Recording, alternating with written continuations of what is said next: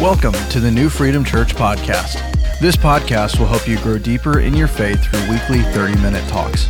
If you haven't already done so, go ahead and hit that subscribe button so you get each new episode as it's released. Now sit back and relax as God speaks to you through this message.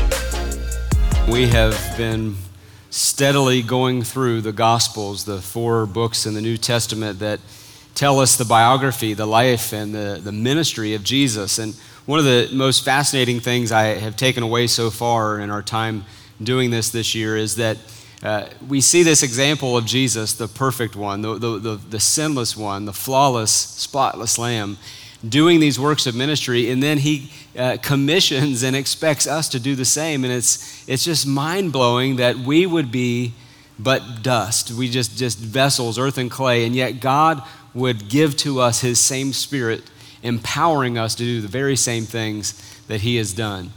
This year, 2022, is the year of the good news here at New Freedom Church. There's plenty of bad news out there, and so we just wanted to focus on the good news, and therefore we're going to camp out this entire year in the Gospels, and today we're going to be finishing up the 4th chapter of the book of Luke. We're going to be in Luke for a few more weeks here before we get into the book of John, but the thing that I'm really focusing on today is I would call this message today the most surprising church service in history. We're going to look at the most surprising service in history, and it's not just surprising for what was said, but it's more surprising for the actions after the service. You've all been in church services, I'm sure, that something has been said or done that just it either caused a laugh or it may have caused some uncomfortability. And I really wrestled this morning with sharing with you a few of the things that I have heard said in church circles and church services. And I'm not going to share them with you on stage. If you get with me after service, I'll share them off stage. I just don't want to put those in your brain for the message. But boy, we've really heard some doozies, haven't we?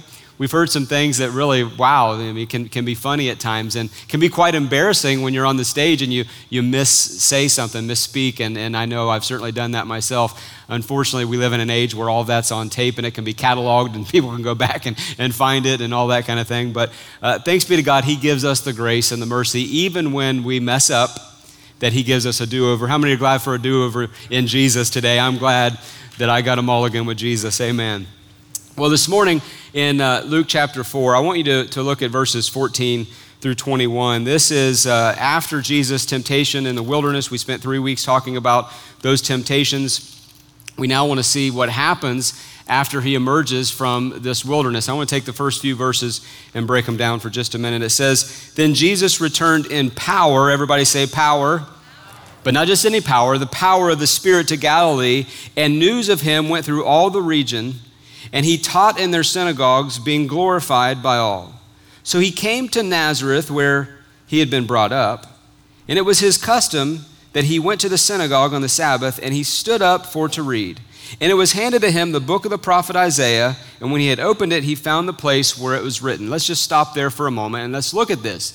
Jesus, having been tempted for 40 days and nights in the wilderness, now emerges from that area. He goes into the area of Galilee. Now, in Bible language, that's like a county. We would look at that as like maybe Warren County, like this is our county, Galilee. And it says in all the surrounding region of this Galilean area, this territory, he was preaching in their synagogues. He was teaching from day to day and from place to place about the kingdom of God. And Jesus was empowered now to do this teaching. And then he comes back to Nazareth, it says, where he was brought up. This was his family crew, I guess you could say. This was where he was most familiar. So after having been in the county or the region, now he comes back to the county seat from which he was raised.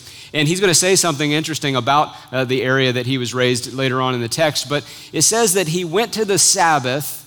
He went to the synagogue on the Sabbath day, which was his custom. It was customary for Jesus to go and to be in the place where he was when he's getting ready to say this.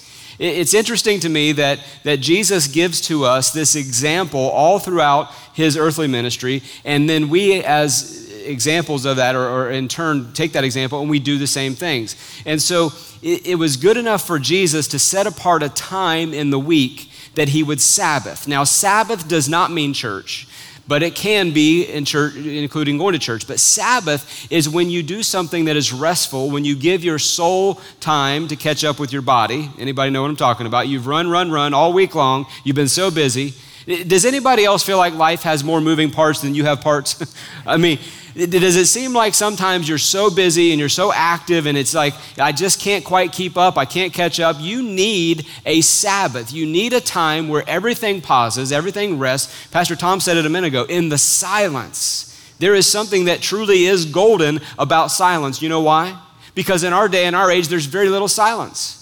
You can, if you live in a populated area, it's really hard to go to your backyard at 11 o'clock at night and really have any silence, because there's probably something that's flying overhead. There's probably someone that's playing music down the road. There's probably something happening that you're not experiencing silence. But truly, a Sabbath is a time to rest, to take inventory, to reallocate things, to review the previous week. And Jesus, as was his custom on the Sabbath, took his rest. He took a time for his soul to catch up with his body, for everything to kind of be inventoried in his life. And one of the key markers that brought Jesus rest was he went to the synagogue on the Sabbath day. If coming to church is a headache, a burden, a mandate for you, then you're not receiving rest when you come to the synagogue or the house of God. You need to come into a place where you can receive from the Lord and also give unto God. Worship is not just what we have to receive, but it's what we give unto the Lord. And so it says that this was what he had been doing. And it says here, after 40 days and nights, that Jesus passed these 3 temptations, and he had an encounter in the wilderness. From that encounter, he had an experience of overcoming a temptation. And now, from his encounter and experience, he had an empowerment to do something. And this will be the same in your life too. You will be encountered with a test, a temptation, a trial. From that, you have an experience. You now know what the tactics and the strategy of your enemy are because you have experienced what that bombardment feels like. And from that now, you can ask God to give you a strategy of your own to be able to make it through to the next side. The most surprising or shocking, or I'll even say unexpected church service is just about to happen. How many are interested to see what it is? All right, I am too. Let's see this. Jesus opens up the book in verse 17, and it was the prophet Isaiah. Now, in their time, they would be handed a scroll, and wherever the last reading was left off, that's where you would start to read. So as a rabbi, as a teacher, Jesus was handed the scroll by the attendant. He opens up the scroll of Isaiah. They would have all heard this before. This would have been very familiar to them. And he stood up now to read, and here's what he said. "The Spirit of the Lord is upon me, because he has anointed me to preach the gospel to the poor. He has sent me to heal the brokenhearted, to proclaim liberty to the captives and recovery of sight to the blind, to set at liberty those who are oppressed, to proclaim the acceptable year of the Lord." This was the message that day. This was the sermon. This is exactly the mission, the purpose, and the calling upon Jesus' life, and he declares it right out of Holy Scripture. What did we learn earlier in the temptations? That when the enemy came a-knocking and came offering him something and tempting him, Jesus said, "For it is written." He always went back to the word. And so now he is going to frame his message. He's going to frame his life purpose. He is going to frame for us the gospel, the good news, in this text right here. Now look at verse 20. It says, "Then he closed the book, he gave it back to the attendant and sat down." That's a pretty short sermon. Now somebody's saying, "Preacher, you need to take a page out of Jesus' ministry. Just sit down. Get us out of here." No, I got to have 3 points in a poem at least. He closed the book and he sat down, and look at this. It says, "And all eyes were on him in the synagogue, and they were fixed on him." They weren't distracted. There was nothing else that had caught their attention, but they were shocked. They were in awe. They could not believe what they had just heard. But Jesus didn't make this up. This was written hundreds of years ago by the prophet Isaiah. Why were they so fascinated? Let's look. It says, and verse 21, "He began to say to them," today, everybody say today, "This scripture is fulfilled in your hearing." This is why we are seeing the most surprising, the unexpected, and what I would say somewhat disruptive church service in all of history. It would have been good enough for Jesus just to have read the scroll, to hand it back to the attendant, and to sit down. But apparently, something about the way he read it, something about the authority of his words, something about the force and the magnitude of that Holy Spirit empowerment was different this time. There was a holy boldness that was upon Jesus to say these things, and then when he sat down, we don't have a clear indication exactly where he sat, and I can't verify this in all the oracles of history, but there are some who believe that there was an empty chair in every synagogue in the first century. Sometimes there were 2 empty chairs. And one of these empty chairs they believe was reserved for Moses, and others say it was reserved for the Messiah. And I don't know where exactly he sat down, but apparently it caught their attention. And if he did sit in that Messiah seat, what he was basically saying was, the time has come. But even not knowing whether he sat in that seat or not, we do know he said this. After he sat down, this scripture today is fulfilled in your ears. Now this was on the same level of him declaring himself to be the fulfillment of this prophecy. This was a messianic prophecy. They all knew that Isaiah had been telling and foretelling about the coming Messiah, the one who was to be the deliverer, the mighty one, the promised one that was to take God's people out of their Egyptian bondage, their spiritual bondage, and into a brand new promised land. And Jesus is saying, this is now fulfilled today. You have seen it done in your very sight. This was revolutionary. This was mind-bending. They had never heard anyone declare it like this before. And yet Jesus, from a seated position, told them that it was fulfilled. Now that's important too, because when the work is done, someone sits down. And what he was saying is, I have come in full fulfillment of this prophecy, and now you are seeing it with your own eyes. This caused quite a stir. So Jesus gives us something here that if we're not careful, we can miss. We have now the most concise and plain explanation of the good news. There are a lot of different ways to define the word gospel. Technically, it means good news. But I do like this one from Dallas Willard. Here's the way that he defines the gospel is the good news of the presence and availability of life in the kingdom now and forever through reliance on Jesus, the anointed. Let me ask you a question. When you say yes to Jesus, when does eternal life begin? Does it begin after you die and you go to heaven? No, when you say yes to Jesus, here's good gospel news. Eternal life begins right at that very moment. You are going to live forever. And though your body die, you go on to be with the Lord. We hear it all the time when someone dies and we're standing at a graveside of a loved one that we lost someone. You didn't lose them if you know where they are, because the Bible tells us to be absent from this body is to be present with the Lord. Amen. So in our glorified state, in a time in which we are no longer present in this body, we go on and live forever with God.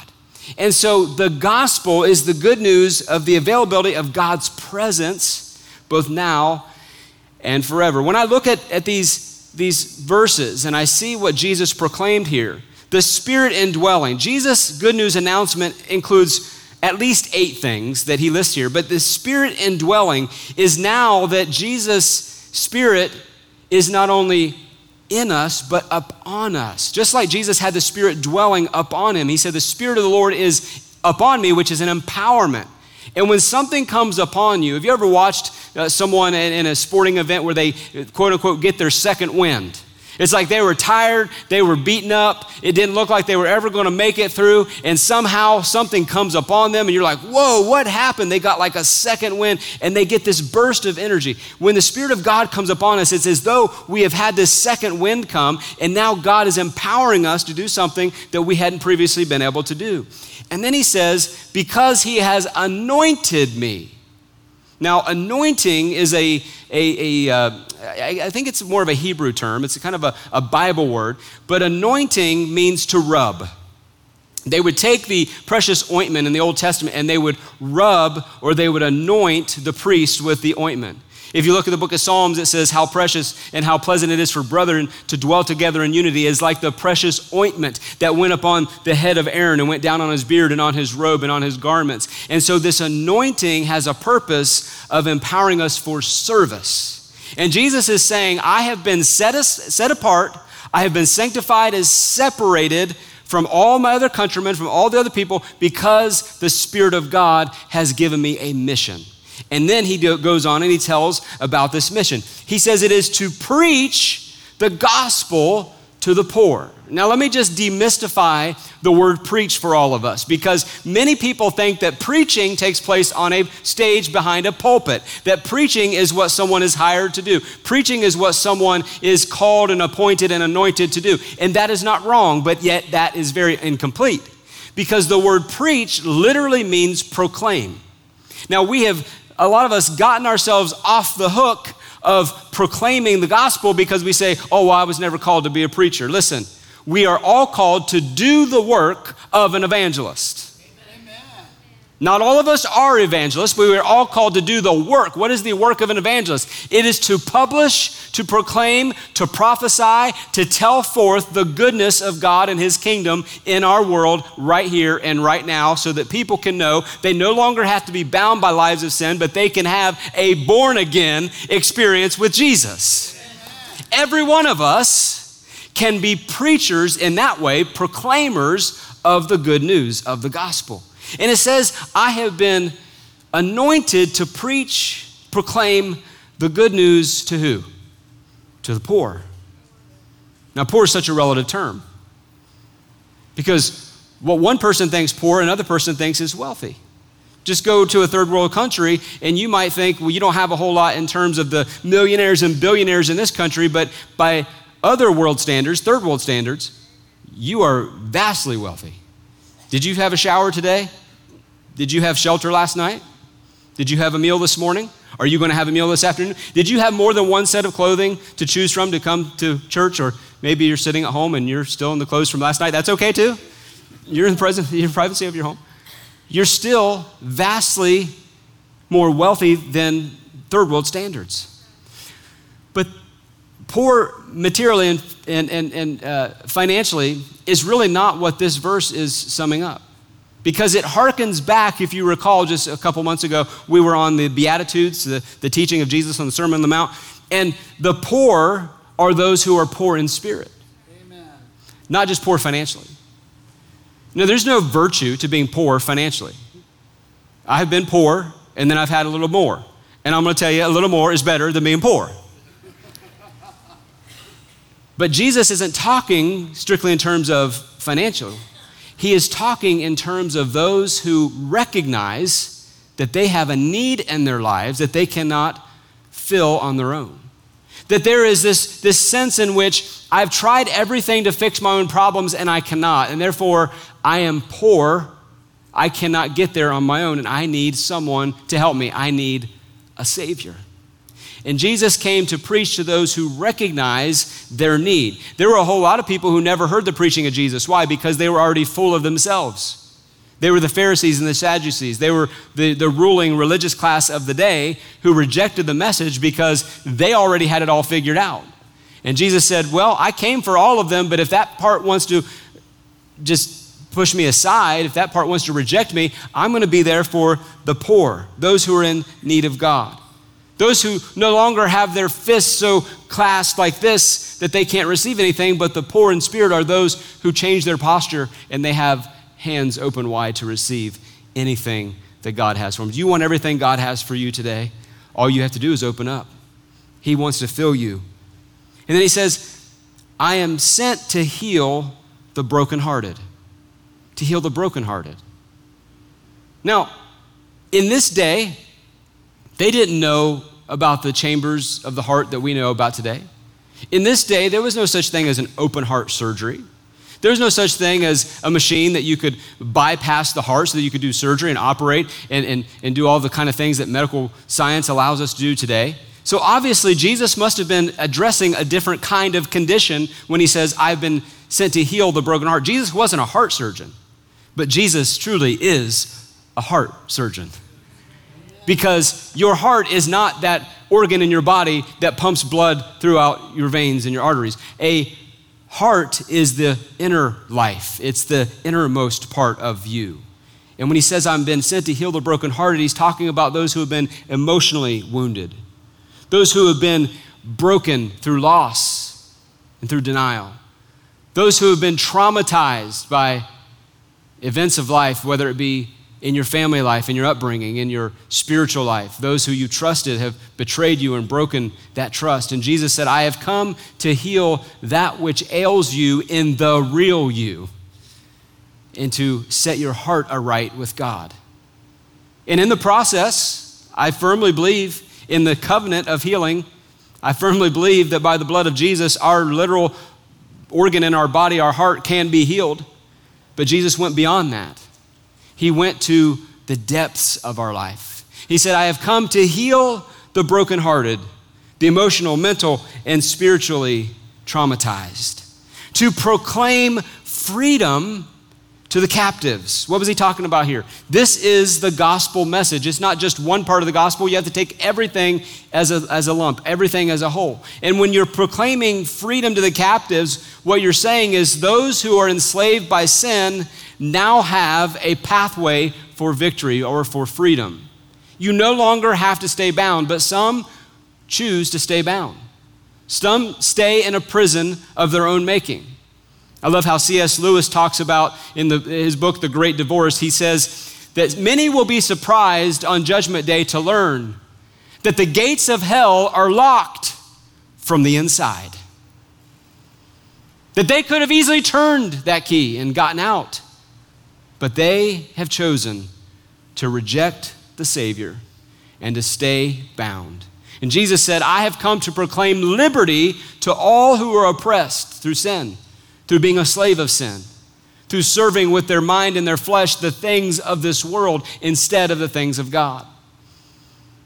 Now, just a couple months ago, we as a nation celebrated what is now a national holiday and should rightly be a national holiday, although it's become so politicized by the right and the left in our political systems that many people don't even understand what it is. But I think as Christ followers, we should do our due diligence. We should educate and learn our history so that we don't let bad history repeat itself.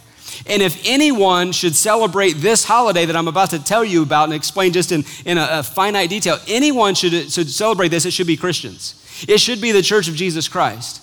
This new national holiday is called Juneteenth. Now, people have polarized and gotten on either side, but let me tell you what Juneteenth actually is.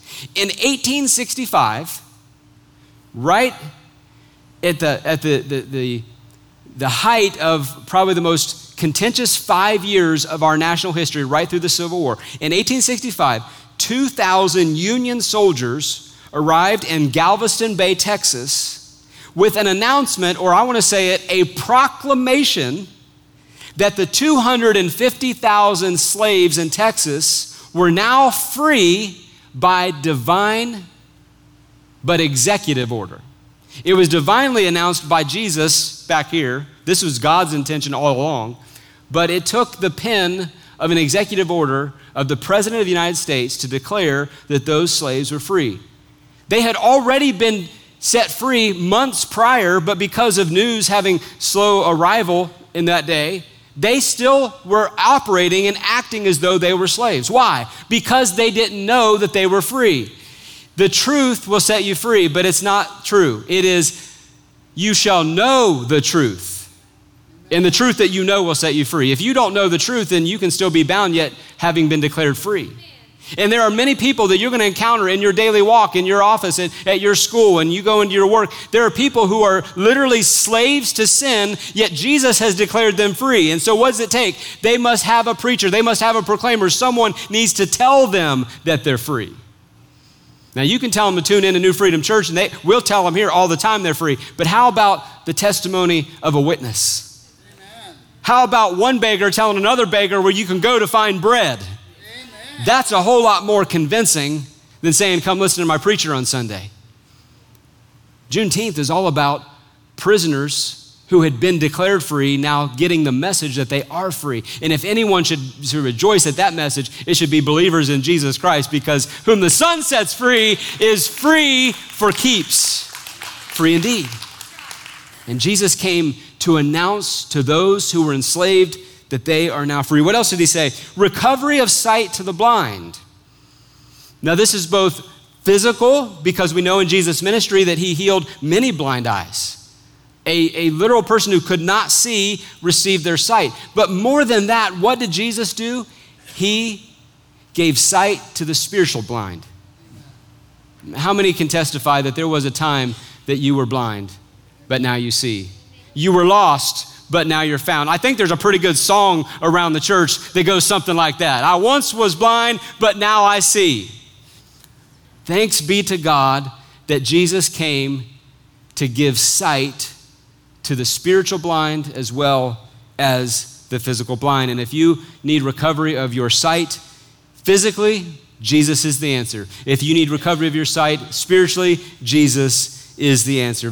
Number 7, liberty to the oppressed. To the oppressed. You know, there are a lot of people who they just can't ever seem to get out of the cloud that's over their life. You look at the events of their life and it's like they go from one bad twist to another bad turn, and nothing really ever seems to go right. And you really kind of, your heart goes out to them because you wonder, does anything ever good happen to you? And sometimes it doesn't seem like it's so. And they seem to have an oppression that's on them. Now, demon possession is real, but I think far more people are oppressed than are possessed.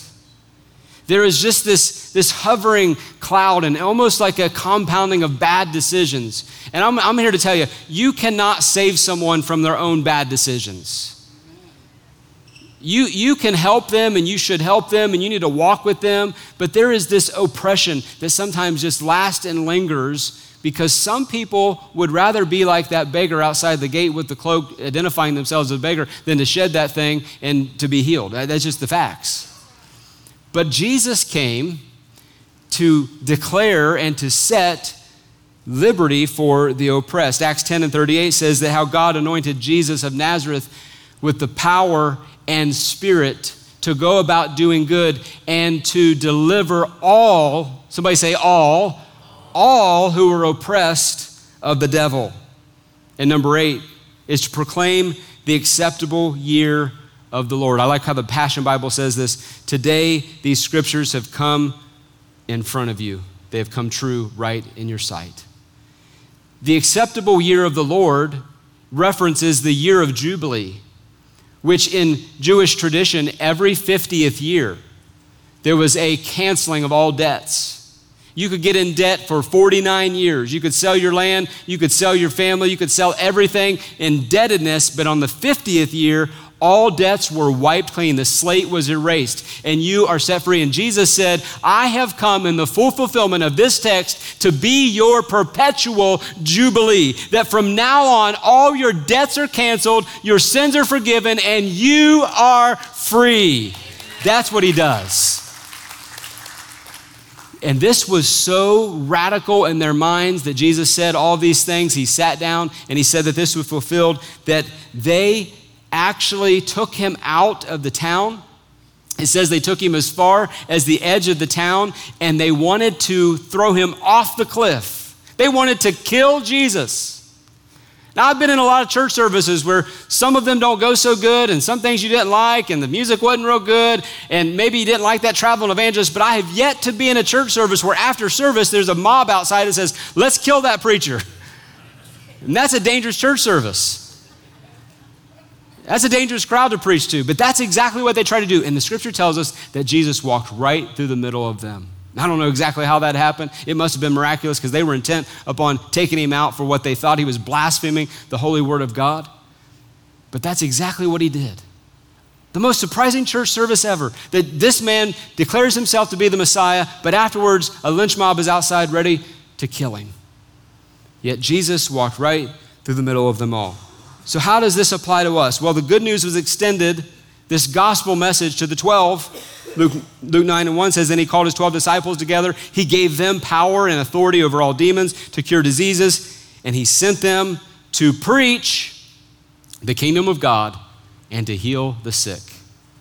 Any place that you hear the proclamation of God's word to heal and that the captives are set free is an example of God breaking through in our day, breaking through in the earth. And mission creep is very real in organizations, but the church is not a regular organization. The church is an organism, and this mission did need to creep.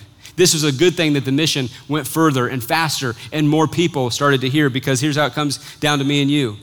This same good news, this same gospel message, this same announcement in Luke chapter 4 has been extended to all of us. Let me show you how. Acts 2:38. Then Peter said to them, repent, let every one of you be baptized in the name of Jesus Christ for the remission of sins, and you shall receive the gift of the Holy Spirit. What was the gift? The Holy Spirit. The gift wasn't tongues, though tongues is a gift. The gift wasn't prophecy, though prophecy is a gift. The gift wasn't word of wisdom, though word of wisdom and word of knowledge is a gift. The gift that Jesus prophesied was the Holy Spirit. And when you receive the Holy Spirit, you're not lacking anything. Hear me. When you receive the Holy Spirit, you're not lacking anything. Don't let anybody tell you you're some second-rate, third watered-down version of a Christian just because you don't operate in a gift or a calling. God's gifts and callings are various. They're diverse. Not all of us have all the gifts, but all of us have the gift. If you said yes to Jesus, you have been born again by the Spirit. Not of your own will, not of the flesh, but by the Spirit. And then look what he says. Verse 39. For the promise is to you and your children and to all who are far off, as many as the Lord your God will call. So the original audience was to you. So this was first century. This message that Peter preached was to them. And then he went on and said, to your children, and then to as many as who are far off. After 2,000 years, I think you and I are a little far off from that day, right? How many are glad to be a whosoever will? I'm glad today I'm a whosoever will to come into fellowship with the Lord. See, we as his people, we are still on this mission. And we as a gathered assembly, a local community, we too have some core values, some components that are working our mission through clarity. And for us, it's simply the word free, F-R-E-E. We're going to be faithful to the word of God. We're going to engage in relationships with God and others, fulfilling relationships. We're going to experience the presence and the moving of God in our midst and outside of these four walls. Somebody say amen. Amen. Church doesn't just happen in here. We are the church, and we take God with us everywhere we go. And we should be experiencing God's mercy, his goodness all throughout our days. And then we're going to equip. We're going to equip one another, and we're going to get involved where others are being equipped. That means giving to missions. That means putting our faith in action and actually going on missions and doing things of the gospel message, marching all throughout this earth, doing the things that he has called us to do. We, by doing that, will be a free people. So let me ask you, are you maintaining a faithfulness to the truths of God's word? Are you sanctifying the Lord God in your heart? Every decision that you make, are you balancing it based upon WWJD? I know it's a thing of the 90s, but I'm seeing these bracelets come back. What would Jesus do? I measure that by the word of God and what I know about Jesus' ministry. How about relationships? Are you a Lone Ranger Christian? Going to go it alone? Going to blaze your own trail? Listen, the first banana from the bunch gets peeled. You might want to stay in the group. You might want to stay connected to the source. You might want to have some relationships with God and with others that are fulfilling and that are helping you to gain wisdom, understanding, and instruction in this life. Experiencing God, being equipped. The question is this: we know Jesus' mission. Are you on mission? Are you on mission? You see, the reason that this was the most surprising church service in history is because they did not expect that announcement. They had prayed for it, longed for it all their lives, and they yet did not expect that announcement. As they come and I get ready to close, I think that this message needs to speak to us something, that the good news will always be right, that love is greater than hate, that healing is greater than hurt, that freedom triumphs over oppression. You may suffer with rejection. You may suffer with being marginalized or sidelined.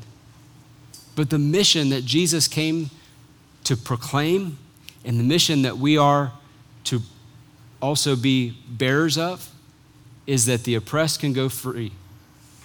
That slaves to sin no longer have to be bound by chains which are invisible, yet seen all throughout the decisions of our lives.